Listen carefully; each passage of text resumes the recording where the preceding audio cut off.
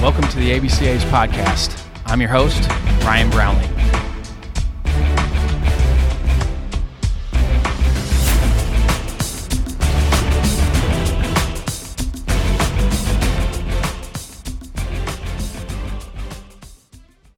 This episode is sponsored by our friends at Rapsodo.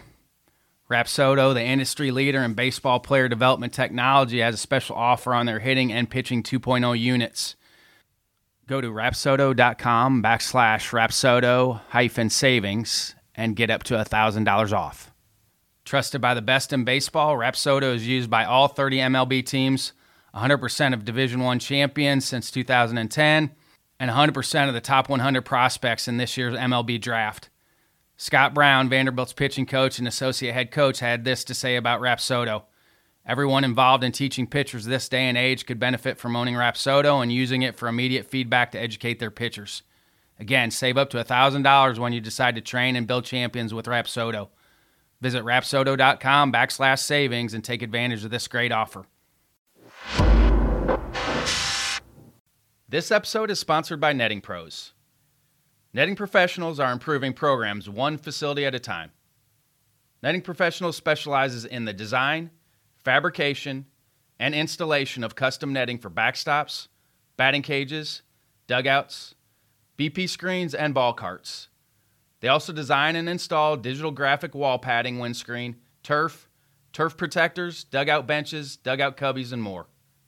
Netting Professionals is an official partner of the ABCA and continues to provide quality products and services to many high school, college, and professional fields, facilities, and stadiums throughout the country.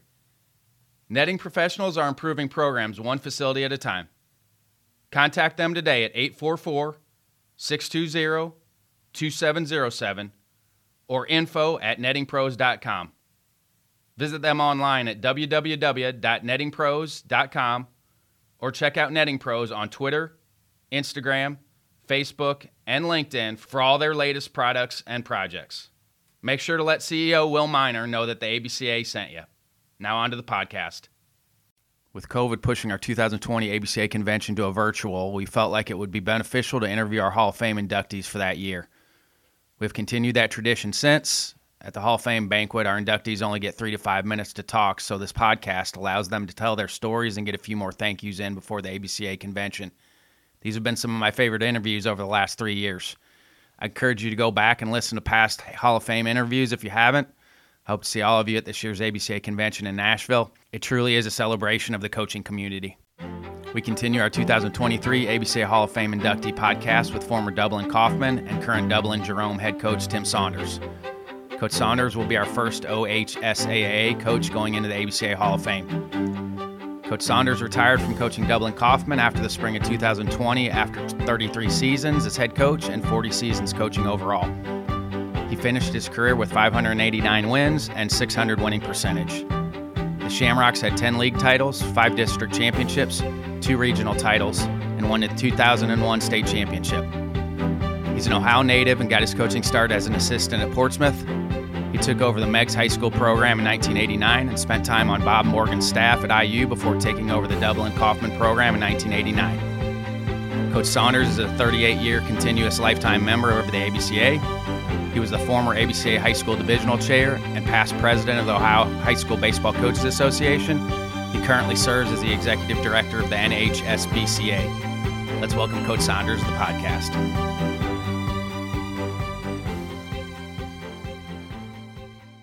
All right, here with Tim Saunders, 38-year continuous lifetime member, ABCA, former Dublin Kaufman head coach, but now back in the game, Dublin Jerome, but was high school committee chair for a long time, and now 2023 ABCA Hall of Fame inductee. So congrats, Coach.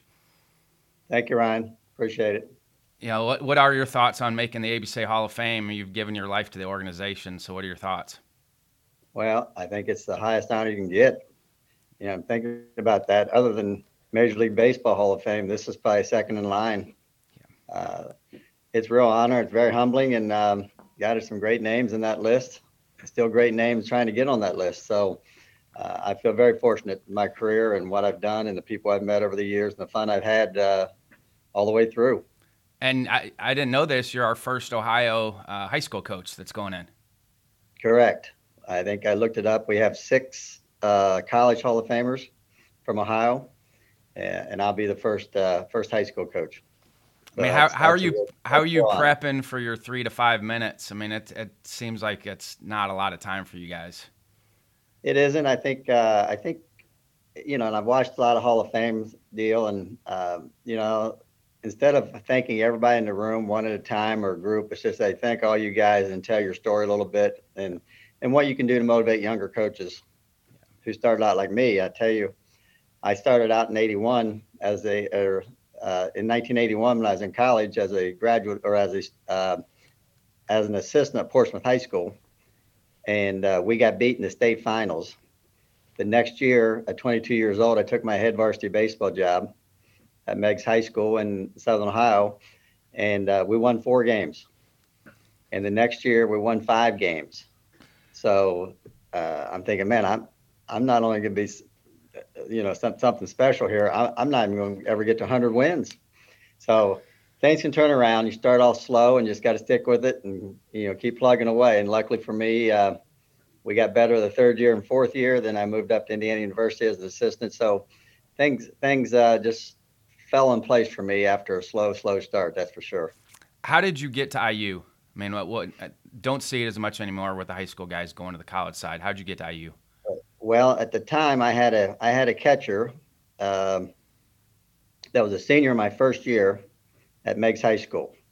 In the very first game, he was a very good player, Terry Whalen, and he ended up in our very first game. He was blocking home plate, and the guy didn't slide and stepped on his leg and tore his knee out. And he was out for the year. Well, Coach Morgan had known about him from the past and got him to go to Kent State and played baseball for him at Kent State. So that was my introduction. I never knew Coach Morgan. I never knew any college coaches, to tell you the truth. And he was speaking at a clinic, and I walked up and introduced myself to him, and that's how I got in. How was your time in Bloomington? I mean, I think it's one of my, besides Iowa City, it's my favorite Big Ten. I loved it there. We had great friends. I got to hang out with Dan Dockage and Ron Felling, the basketball coaches, tennis coaches. We all, even at that level, it's kind of like the high school level where on Fridays or Saturdays you're having to get together. You get invited to some places with each other, and I got to know some great coaches in all sports, and just the city of Bloomington. I'm coming from Columbus and being Ohio State. Yeah, it's a big campus, and there's a lot of things going on. But in Bloomington, everything was about IU sports. Yep. If they didn't have IU there, Bloomington would just be a little burg like all the rest of the cities in the Midwest. But they were 100% sold on every sport, just like rooting in a little community or a big community with your own high school. So at a larger scale, it was a great place to be. What were the things that were kind of eye-opening for you going from the high school side and then to the college side? I think mostly just the in-depth detail that had to take place. Of course, being able to coach all day long and not have to teach, not have any other responsibilities other than working on the field and getting ready for practice, and having your coaches meetings about what's going on at practice, so you get your role defined. And I was, to be honest, I think the best way to do that is just be all ears and soak it in. And there are some things that we did that I coached under a great coach, John Tipton in Portsmouth, that I learned from. And it wasn't different, but it was different. So, okay, well, if this is the way we do it, this is the way we do it. So I think some people have a hard time letting go of what they think is right, but maybe it's right for them, but it's not right for the program or the head coach. So, when you work for somebody else, you listen to what they have to say, and if you want to stay there very long, you probably better do what they say, and teach it the way they say, and handle situations the way they say, and that was refreshing. I mean, I learned so much about the paperwork part of it, and of course, going to that level, we weren't used to traveling at the high school level, other than a bus trip, down along the Ohio River that lasted 45, 50 minutes. That was your farthest trip, but he put me in charge. Coach Morgan put me in charge of the trips, the Florida Airlines, getting things set up, calling the hotels before we went there, making sure we had this many rooms, making sure we had these meals planned for the team. It was eye opener because it was it was big business, you know, and it's even bigger business now than what it used to be. But and the other part was the recruiting part. Uh, the one thing I did not like about college baseball was recruiting. And back in the day, before you had cell phones, before you had all the uh, all the Zoom meetings and GPS. yeah, and all the social media, uh, you had to dial the phone and call them. And when coach says, "Hey, call these 30 people tonight," it's like, "Oh, are you kidding me?" Uh, and I just talked to him 2 days ago. We'll call him again. So it was, and kids today aren't any worse, I don't think, than they used to be back 40 years ago, 35 years ago, when it was a lot of kids don't talk. You had to ask a question and almost answer your own question to ask another question to get to know the kids more and get to know what they were doing and more about their family. And 3-word sentences that leads to a boring phone call. Big Ten So back then, it was doubleheader days, right? Was it 2 Saturday, 2 Sunday back then for the Big it Ten? was, and we Was had it four East and sevens? West. It was no, I think it was 4 nines. Yeah. But if we got rained out or something, we might be short. We didn't make them up. But at the same time, we had the East and West side, so we didn't play. We never did play some of the schools on the West side. If we did play Northwestern, it'd be a one game during the middle of the week. Illinois, one game in the middle of the week, stuff like that. But in the facilities, I've always loved going to other places, and I copied a bunch of stuff from my field from what I saw at the different fields that I played at or coached at over the years. And um, you know, at Ball State, I loved. We went to Ball State, and it was below zero weather. We didn't cancel. We were on the road. They didn't cancel. We got off the bus, and it was 40-mile-an-hour winds, and it was cold. And we would put 3 guys off at a time off the bus to take batting practice at the cages, and then they'd go in and get warmed up, and 3 more. So myself and Coach Morgan, and when my hands get cold, I can't do diddly squat. So when Coach Morgan said, "No, we got to stay and throw," I mean, I'm so froze, I can't. I can barely get the ball to the plate. So, but they had trees. They had arborvitae trees around their outfield, and so I put those in my field years later. But I got that from Ball State University, uh, back in the '80s. So picked up a lot of stuff I liked and tried to implement those later on in life as I got my job at Kaufman at Dublin. So yeah, it was a lot of fun. It was a lot of fun, and I wasn't really looking to leave. I thought I was going to be there for a while, and I got a call from Dublin and said, "Hey, can you come over and interview for this job?" Well, the difference of pay back then for to be an assistant coach, I got paid $10,000 a year, and then all of a sudden I got a chance to make $36,000 a year being a high school coach and phys ed teacher. So that's how I jumped from college back into high school. Yeah. Yeah. And you're happy with the switch, right?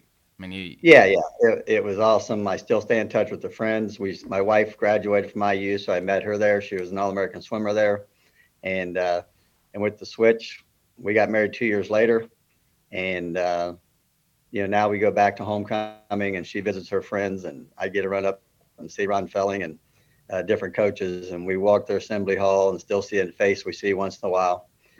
And my kids enjoyed it because we both have our pictures on the wall there at the basketball arena. So it was a great experience, a lot of fun. I mean, who did you really lean on when you first got into it to help you and mentor you? Probably John Tipton. John Tipton, I went to Rio Grande College, which is a small NAIA school in southeast Ohio, and I met a guy that was a baseball pitcher for Rio Grande named Roy Kelly. Roy called me. I had no job lined up for the summer after my freshman year. Roy calls me about 2 weeks after school's out in late May or early June. Says, "Hey, we need a counselor at Valley Vista Sports Camp." Well, Valley Vista was a place where they had summer camps for the week. People came in for a week and left. Another one comes in a week. Well, I ended up taking that job, and actually it's called Ted Klaczewski's baseball camp. Ted Klaczewski, big slugger for the Reds. He'd come in once a week and take pictures, and then he'd get in his car and drive back to Cincinnati. So that was his role, but they hired great coaches college coaches that come in, and Dick Finn from Ohio State, Bob Morgan from Indiana. At the time, he was at Kent State. Um, and then we also had had Bob Wren from Ohio University as a Hall of Famer. So those coaches came in. They kind of ran the session for the week. So I got to be a counselor with those guys, and I did that for 3 years. My freshman, sophomore, and junior year, I did that. In my senior year, I came back and was one of the coaches. But we worked from Saturday, or we'd report Sunday at noon, and then we'd leave Friday at 2:00, and we got paid $110 a week. But the experience of being around those guys, Bob Starcher from Malone, just some of the great coaches that I got to hang around with and watch them, and they all became mentors. Some were better friends than others because I got to stay in touch with them. Other guys I didn't, but no, I learned every day from some of the best in the Midwest. What were some of the things you implemented after you were around those guys? I mean, because I picked up a lot working camp when I was a young coach. I mean, what were some of the things you picked up from them? Besides skill work, I mean, probably the best coach of all was probably Bob Wren. That was ahead of his time in a lot of areas. But just watched him speak on hitting. He showed me a drill once about close your eyes drill that I've still used today, where you put the ball on the tee, take your stance, take your stride, close your eyes and swing. Just little things like that I could use. But also, it was interesting talking to coaches about the discipline, how they discipline their players. Some were very free that, we don't make a lot of rules, because that way, back in that day, if your best player gets in trouble, you don't treat that kid the same as you do that 30th player on the roster. And then other guys say, hey, we're all equal. You screw up. So, and Bob Morgan was probably the champion of that. He was a very disciplined guy. And he showed me that he would always say the most energetic person on the field has to be the coach. At all times, you got to be in control, but you have to be the guy that has the most energy. And still today at 70 some years old, he's an energetic guy. And other coaches just laid back. They didn't really believe that way. So I got the chance to mix and match what I like from certain people that met my personality. I love Bobby Knight at Indiana. I loved everything he did in a lot of ways. But I said, you know what? I'm not a Bobby Knight. So I got to take what fits my personality and fits my size-wise. I mean, Bobby Knight was a domineering person. He was a big-bodied person. And I wasn't that guy. So I knew what I could take and fit within my personality and use, and not be that domineering at all times just from your presence. But I think in the end, the thing I found most was every coach that I was around, they cared about their players. It wasn't about them and their win-loss record. And we see it all the time. More people are worried about their career and their stats than they are about the kids and getting to know them. And I think that's the difference in the great coaches and some of the good coaches. When you first got going at Megs, you win 4 games, 5 games. I mean, what do you attribute to then starting to get things going there that 3rd and 4th year? Well, you know what? When you have a small school system, and Megs was at that time we had AAA, AA, and single A. AAA was the bigger schools, AA was the smaller schools. We were graduating about 165, 180 kids. So what I saw was our next best class is our 5th graders. And that's tough to swallow if you really want to, unless that's your hometown and that's where you're going to be forever. But we had a group of freshmen that came through that stayed together. Sophomores, when they became juniors and seniors, we won the league 2 years in a row. Then we went 12-9, 15-9, and then I got offered the job at IU. And that's the time I looked at who we had coming up, and our next best class was our 5th graders. Because you watch them in biddy basketball, you watch them in pee-wee football, their brothers, their cousins, they're all related in some way. And so you get to know the situation. I said, man, I don't know if I can handle this if we have that many peaks and valleys waiting for talent. And what I've learned, and we've all learned, we're only as good as our talent. If we don't have talent, we're not a good coach. If we have talent, we're a heck of a lot better coach. And, getting out there with the 2 league championships and still being able to go back there today and talk to some of the kids that played for me, we were pretty lucky those last couple of years, because we had a kid named Michael Bartram. Michael went to Mike went to Marshall and played football and pitched. And then he got drafted and played for 4 or 5 teams in the NFL, and it was the long snapper for like 15 years in the NFL. And now he's assistant coach at Marshall. We had another boy named Mike Chansey, who was the Division II quarterback of the year, offensive player of the year, that went on scholarship and played at Ohio State for 4 years under John Cooper. So when those guys, they made a difference because they were athletic. And so, yeah, 12-9, 15-9. I said, I'll take it, and I got to take this better offer. But, at the time, it was kind of funny because we ended up I've always said I could live on soda and bologna sandwich every day. And then I took the job at IU for $3,200 being a graduate assistant. And I was making $16,000 or something like that at Meigs High School. And somehow we made it through. Our assistant coach dropped after 4 or 5 months. He went back home and took another job. And then I got moved up to $10,000 a year. So that saved me. And I did have a little bit of money saved up, but not a whole lot. But yeah, I was living on bologna sandwiches for quite a while. Now, Kaufman was the only high school in Dublin at that point, correct? It was in '88, and then we split. We went to the regionals my third year, and it's the first Kent Merker never made. Kent Merker was a graduate of Dublin, and they got beat in the district finals 3 years in a row, his sophomore, junior, and senior year.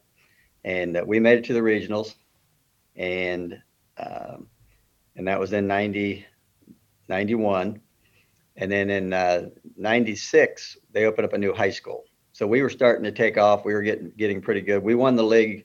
We were in a small division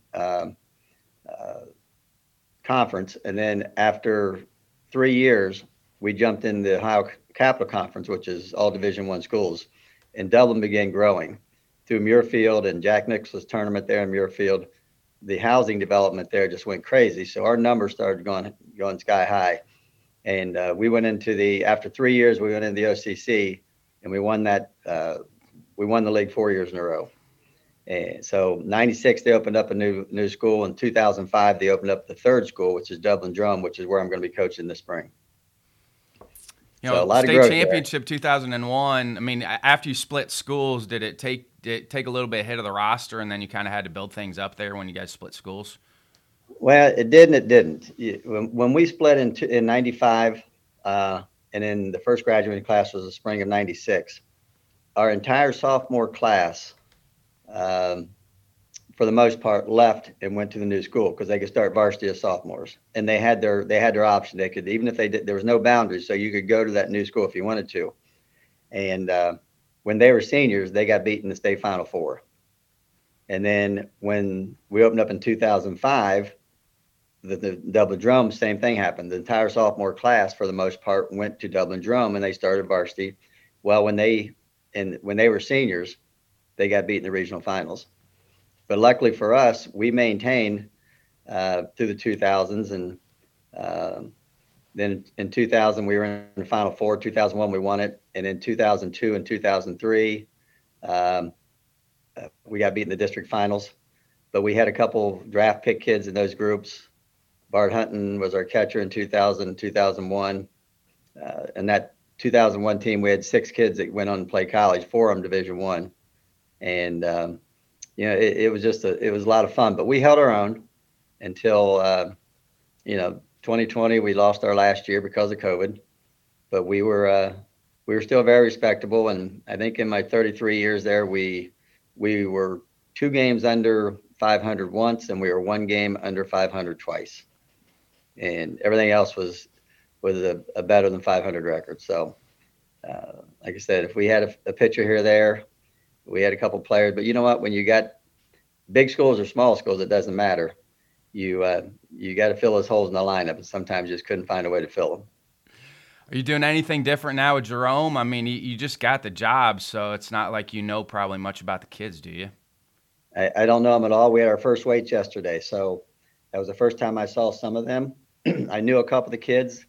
I coached against a couple of the kids' parents and had a couple of the kids played for me that their kids are now in high school. So that's all good. And, there'll be another great group of friends that I meet through all this. And to me, that's what coaching is all about, meeting the right people and good people and taking care of the kids and help them the best way we can. So it's going to be fun. And I guess this is a 1-year deal. I said we can go 27-0 or we go in 27. I guarantee it's going to be 1 year. So this is my last year. My 40th year was 2020. And I said, I'll call it quits and go back to middle school. I've been coaching middle school the last 2 years. I saw that. What have you enjoyed about the middle school kids? You know what? They're all ears. They don't know if they're good yet or not. We were doing the same thing we did with their high school guys, just a little slower pace, and just taking your time. And there's going to be mistakes, trying to keep kids up, and and being at that level or any level, being a varsity coach and you're in charge of your staff, I'd always tell them, guys, you've only got one job to do, and that's don't run kids off. We'll make that decision. Well, they'll make that decision on their own when they figure out they're not playing that much. But if you don't run them off, I have a chance to see them and work with them in 2 years. And as a 7th and 8th grade coach, you know what? You just don't want to run kids off. For you the never know at that age. I mean, you don't been so know, many late developing kids at that age. It's exactly right. And the other part is that's the only identity some of these kids have in school. They don't play football. They don't play basketball. They may or may not be athletic. Most of them aren't putting all their eggs in one basket yet, which is a good thing. So they're trying to play other sports. But a few of those guys, it's like, all I do is play baseball. And, okay, well, you're probably not going to make it to varsity level. But, for this year, you're with this team, and you can tell your kids someday I played baseball in school. And even middle schools now, they put the team pictures up on the wall every year. They've got them for the last 25, 30 years. So they have some identity. And that's what I was always trying to figure out is how can I give these kids an opportunity to have an identity here while they're at this age? You said kids haven't changed much, but has coaching changed much in the last 40 years? I think it has, because what I think is because the parenting has changed.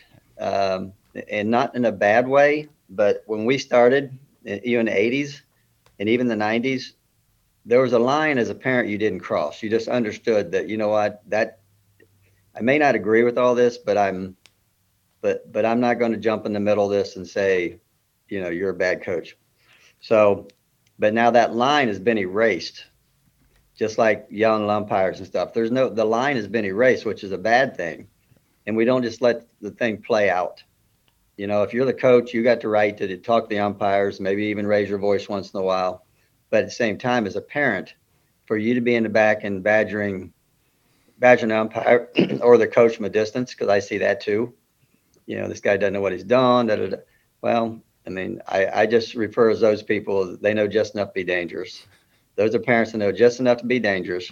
And yeah, you may or may not have had a son or daughter that was a really good athlete. Maybe you were a really good athlete, but you're not the one on the field working with these kids every day. And you're not the ones that's behind the plate calling balls and strikes. So you got to get the parents involved, but you know what? You also got to let them know, hey, your kid's not getting any better by you screaming at him behind the fence, making them more nervous than what they already are. So it takes a lot more communication, I think, today than it ever did before from the coaching side of it. I've sent our parent letter out a lot here lately to some of the high school and some middle school coaches, reaching out about the parent letter that we used to send when I was at Iowa and Western Illinois, and it's good. If anybody's listening, if you want that letter, reach out to me and I can send it to you. Maybe a little stern, because you're dealing with college-age parents, their kids, but you might want to dummy it down a little bit. But then that evolved. I have about 7 or 8 of those that kind of evolved that sent out guidelines before the season for the parents and how they needed to act during our games, and especially when we were on the road too. Because I just don't think parents understand.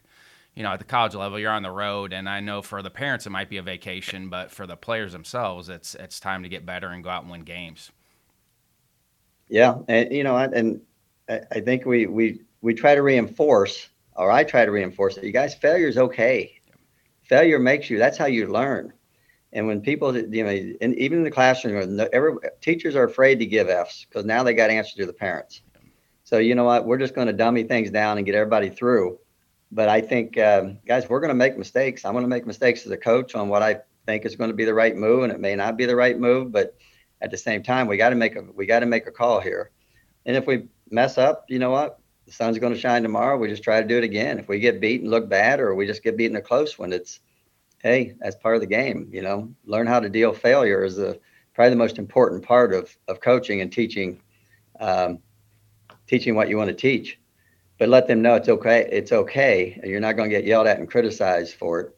And you're not going to lose your spot for one mess up. I mean, yeah, if it's a major mess up, we got to talk about it. But an error here, an error there, something that cost the game, hey, that's just the way it is. Let's move on.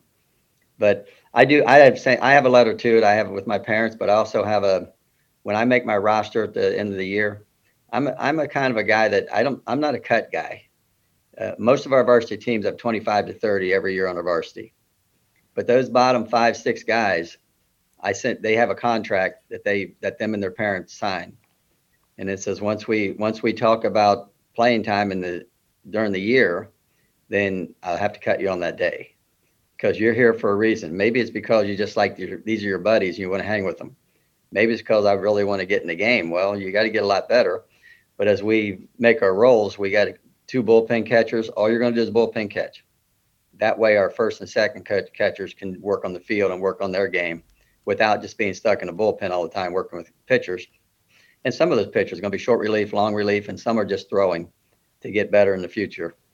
And they may or may not be getting too many innings in. So I don't want my number one guy wasting a lot of time down there when he should be on the field running bunt defenses, first and thirds, going over the signals that we have to do there with the main guys. So it's worked out. It's worked out. People ask me many times, how do you keep 30 guys on the roster and keep them happy?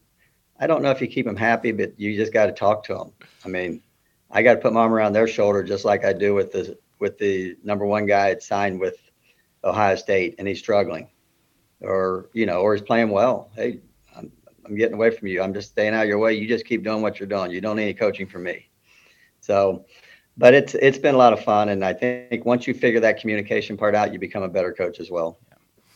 Came over to the Ohio State Barnstormers, so it was great seeing you. And you guys, the Ohio Coaches Association, you guys moved your board meetings to that weekend. So I appreciate you guys doing that so you guys could get there. It was awesome to see you. Yeah, it's a great group. It's a dedicated group.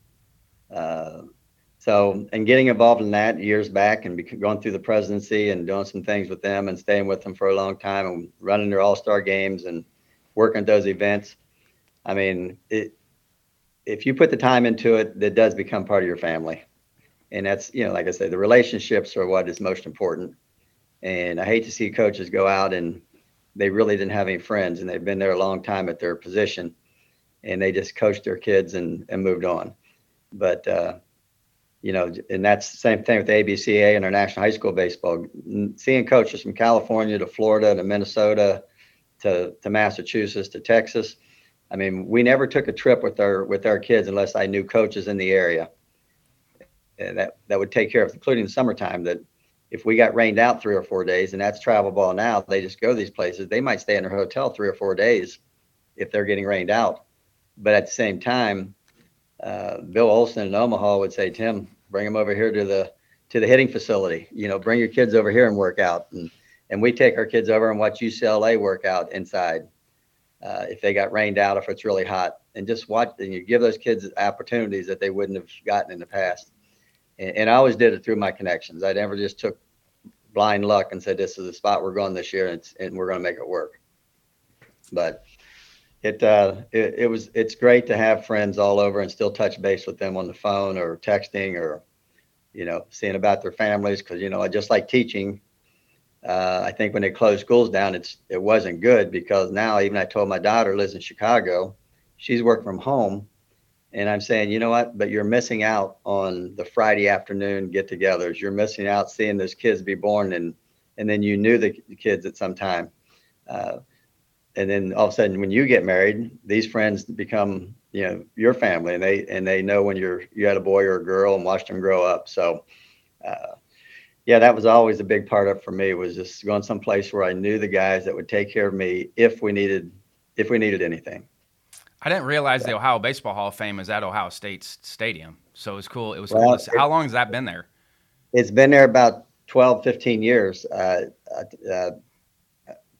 Brad Beals he took that, and he was part of when they found us a room that we could put that in. And then when Bealsy left, our new coach is going to use that for a coach's room. So we have to move that now. So now we're in the middle of trying to find our next spot to put that Hall of Fame. But that was the ideal place because, you know, Columbus is right in the center of the state of Ohio. So all of our events, including the state tournaments, come to Ohio State and come to Columbus. So the Cincinnati people love to come to Columbus. Cleveland, we're right in the middle.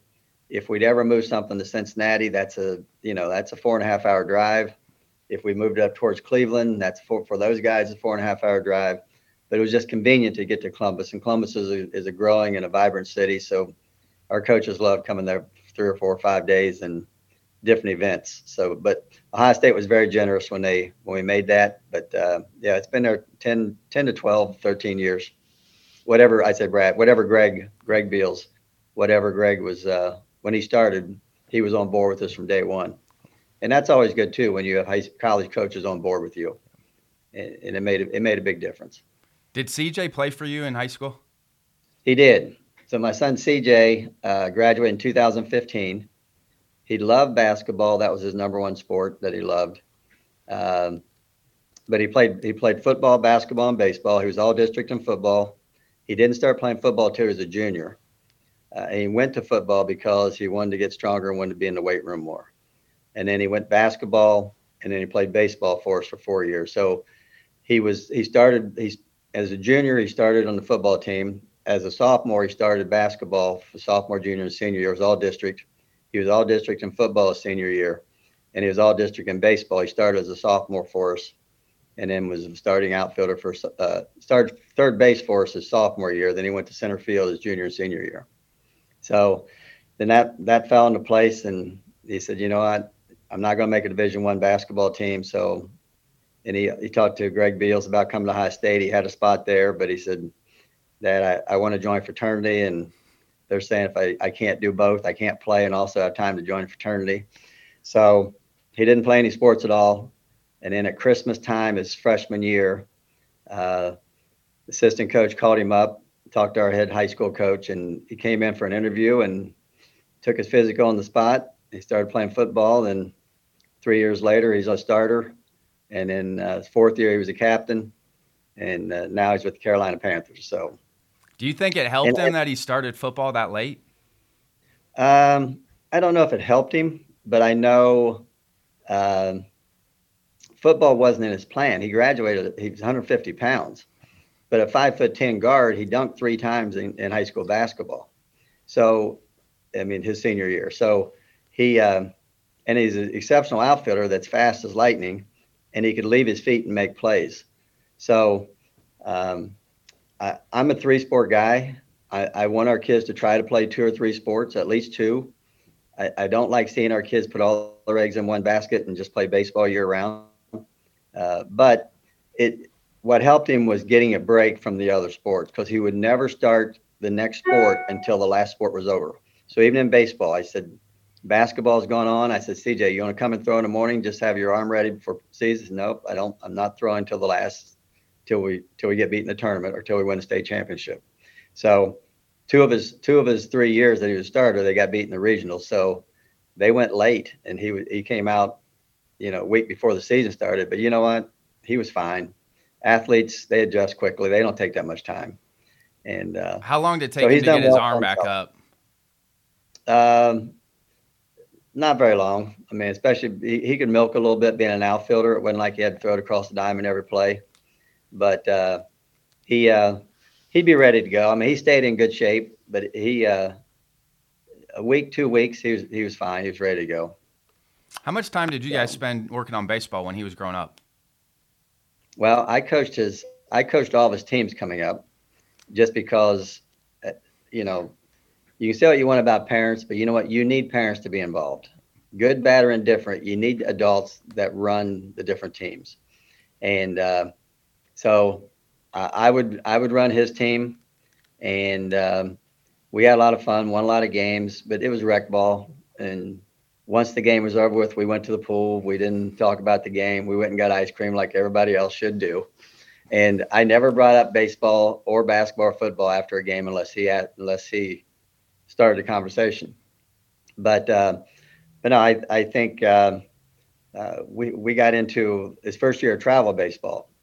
He had a buddy that lived down the road that went to a private school, and they had their own little private team kids. And he got to know all of them, and they'd play in the backyards together. And he says, "Dad, I want to play on this travel team." I said, "CJ, I can't let you do that because I coach at Dublin in a public school. I can't send my kid in another system. That would look bad on our part."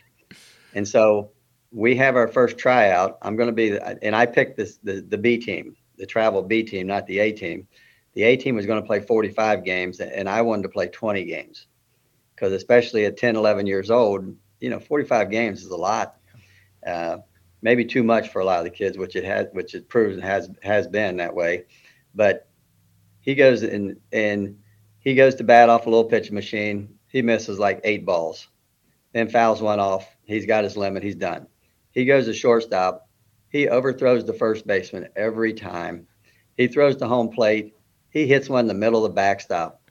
So we get done, and he says, "Well, I guess I didn't make a team, did I, Dad?"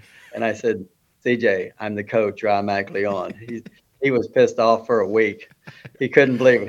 He threw the practice so he wouldn't be picked for that B team, so he wouldn't have to play for that team. So he could play with his other buddies at the private school. So Oh. he learned his lesson there. That now we're not going to go against the grain here, CJ. This is the plan, and you're on the team. But we had fun with it, and he enjoyed it. But yeah, that was a pretty funny conversation. We said, "Well, I guess I'm not with you." Well, you are. Do you have a fail forward moment? Do you have something you thought was going to sidetrack you, but looking back now is one of the best things that happened to you? Um, we didn't have too many snafus, but you know what I've always said is that when you get yourself in a jam or you have a parent issue that looks like it's not going the right way, and you've got to make a call, it's good when you have to kick a kid off a team once in a while, even if it's a better team for whatever reason it might be, because that lasts with the other parents for 4 years. So you're pretty much coaching for 4 years that no, we're not messing with that because he'll get rid of you. And then we had some situations where if the dad or the mom was outrageously obnoxious to me in the stands about their son or about the game, I would pull the starter out. If he was in the game, I'd pull him out and sit him and put somebody else in. And my AD and I kind of got into it. He said at the time, he said, "Tim, you can't hold the kids responsible for their parents." And I said, "Jerry, that's the only way you can do it because that shuts them up right now. If it's going to hurt their kids' playing time, they will change their demeanor really quick." Was it the right way to do it? I don't know, but it always worked. And I only had to do it 2 or 3 times in my 30 some years there at Dublin because and again, that lasted for 4 or 5 years that people understood it. And there's certain things here I can't do. Even if I am outrageous, I got to walk off and bite my tongue and cool off before I come back here and watch any more of this game. Yeah, Coach So, Merkel, my high school coach, was big on that. He did not put up with anything. Like he would pull kids. It sent a good message. Like we're gonna keep everybody accountable, and you got to do what he's asking you to do, or you're not gonna get on the field. yeah, well, you know what? We always said that you got your triangle like this. You got your players, you got your coaches, and you got your parents. No matter how you flip them, we got to be on the same page at all times, striving for the same goals, same ideals. But that ideal is we want your kid to have fun. Forget about playing time. If they're having fun, they keep coming back. They look forward to being there the next day. If you're not having fun, then you know what? You got to find a way to get on the triangle, or else you got to relieve yourself. And we'd have parents, some really good parents didn't like to be around the other parents, so they just stand down the left field line or right field line, and that's true at every ballpark. But at the same time, when you're obnoxious, you're right in the middle of everybody, then you're making all those parents uncomfortable, even if they know you. And it's like, guys, you're messing the system up here. You're doing more damage than good, especially for your kid, you know. So, and that's not fair to the boy or girl, to whatever sport you're playing. But but yeah, there are a couple situations that like that you think, God, we may lose these kids today, or we may get stronger. And for the most part, most of, you know, 99 to 100% of the time, we became stronger because of the moves that I was able to make, and the board or the administration backed me up on it. You know, sometimes your hands are tied, and if the administration is not backing you up on it, then you're kind of treading water every day. You know, trying to figure out what am I allowed to do and not allowed to do, and and that's probably rough today because coaches don't like to get phone calls from angry parents, and administrators don't like to get phone calls from angry parents as well. So you got to find a way to buffer all that. And again, it goes back to communication. You know, sometimes a heart-to-heart talk is good. Sometimes you got to be a little more forceful and say that this cannot happen. And if it does, here's the consequences. I had a guy say, "Well, you know, I'm going to call the principal." I said, "Okay, here's his number right here. You want it?" And he's one of my best friends. Well, I'm going to call the superintendent. All right, I know him too. His son played for me, so he's, you know, you can call this guy. I got his number. You want his number? Save you looking it up. And you know, when you can come back like that, it has a lot of effect on the way people act. What time do you have to get to the golf course? Anybody doesn't know, Coach Saunders is working at the country club. So, I mean, is that a natural progression for a baseball guy to be at the golf course? You know what? It is, because I always like seeing the sun come up, and I taught phys ed. I love first period outside. But the only difference is at the baseball field, after the last out, you get the field ready for the next day. So you're cleaning the field up that night. With a golf course, we get the course ready in the morning. So our first tee times are at 9 o'clock.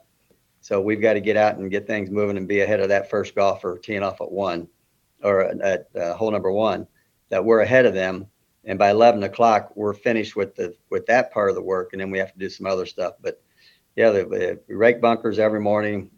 I drive a tractor most of the time, so I'm either mowing, or right now we're blowing leaves and getting those off the fairways. But do you guys ever shut the course down? Can you play there 12 months? Or you got to shut it down?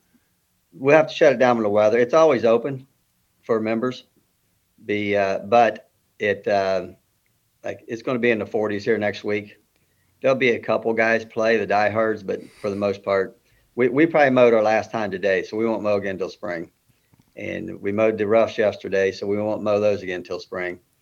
But now it's winter stuff. Once it starts getting cold, we bring all the equipment inside and wash it up, shine it up, get it ready for the spring, sharpen the blades, do everything it has to do for the mower. So it's a great job for me, because I show up and they say, "All right, do this," and it's like a 3-hour job. I'll see you in 3 hours. And so it's peaceful. There's not a whole lot of responsibility other than getting your work done.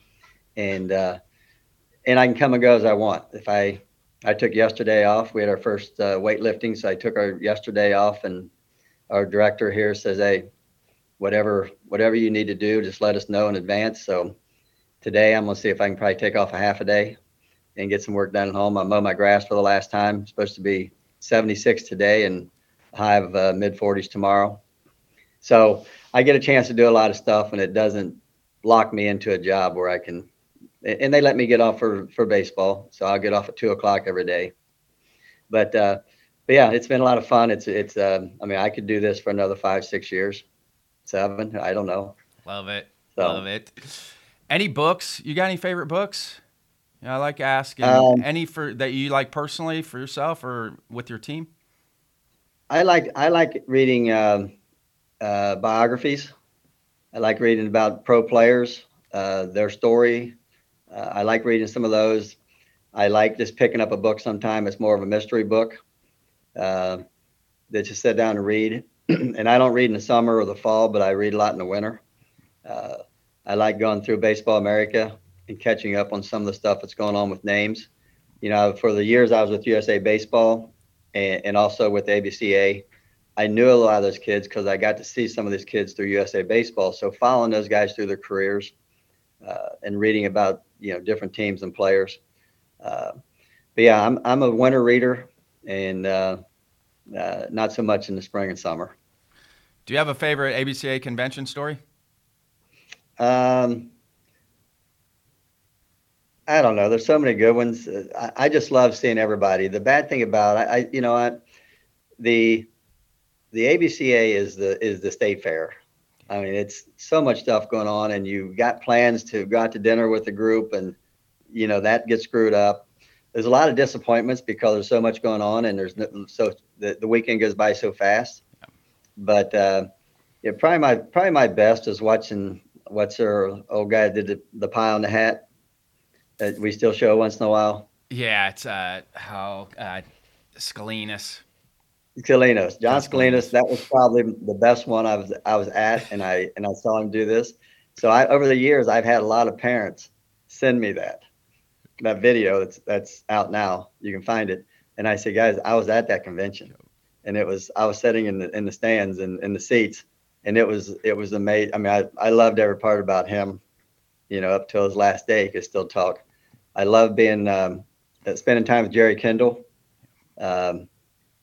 What a great guy and a pleasant guy and a gentleman, and just talking baseball. Gordy Gillespie, sitting around talking to him. Different guys I'd met that don't even. I knew when I was over my head, I would just listen. I'm not chiming in one thing. I just want to listen to your stories and soak up what you're saying. Coach Saunders, what are some final thoughts or something I should have asked you that I didn't? You know what? The ABCA, just watching the growth in the last 37 years. Like I said, it's a World's Fair that's the best World's Fair ever. So I would encourage anybody that has an opportunity, check it out, be there at some time, be a member, join, get the resources that you guys that give out. They're so valuable. And if you love the game, I mean, I got stock. I just save everything you guys send, and I put it in a folder that I can look back later and listen to it once, but it's so good I want to listen to it twice, and I don't want to lose it. But thanks to organizations like the ABCA, it's made our game better, and it's made our coaching better, because now we used to be able to get information just face to face. Now we're getting it daily. I mean, you can consume your whole day if you want to using the libraries that's out there. And so I appreciate it, and I'm honored beyond belief to be inducted this year, and we're looking forward to it. My family's looking forward to it, and our coaches and friends who are coming down for that weekend. Many who have been there before, but some for the first time, that they'll be wowed, I think, by the operation and how it works and how it goes. Thanks for your time, Coach. Thank you. Have a great day. I feel very fortunate to be in the position I'm in to be able to meet so many great people. My first convention with the ABCA office was Coach Saunders last year as the high school divisional chair before he retired. It's a well-deserved honor for Coach Saunders for all that he's done for the game of baseball. Thanks again to John Litchfield, Jim Richardson, Zach Hale, and Matt West in the ABCA office for all their help on the podcast. Feel free to reach out to me via email, rbrownlee@abca.org, Twitter, Instagram, and TikTok at CoachB_ABCA, or direct message me via the My ABCA app. This is Ryan Brownlee signing off for the American Baseball Coaches Association. Thanks, and leave it better for those behind you.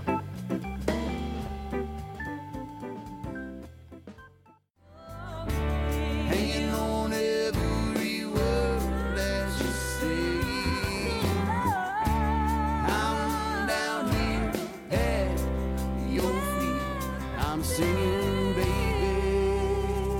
you set me free.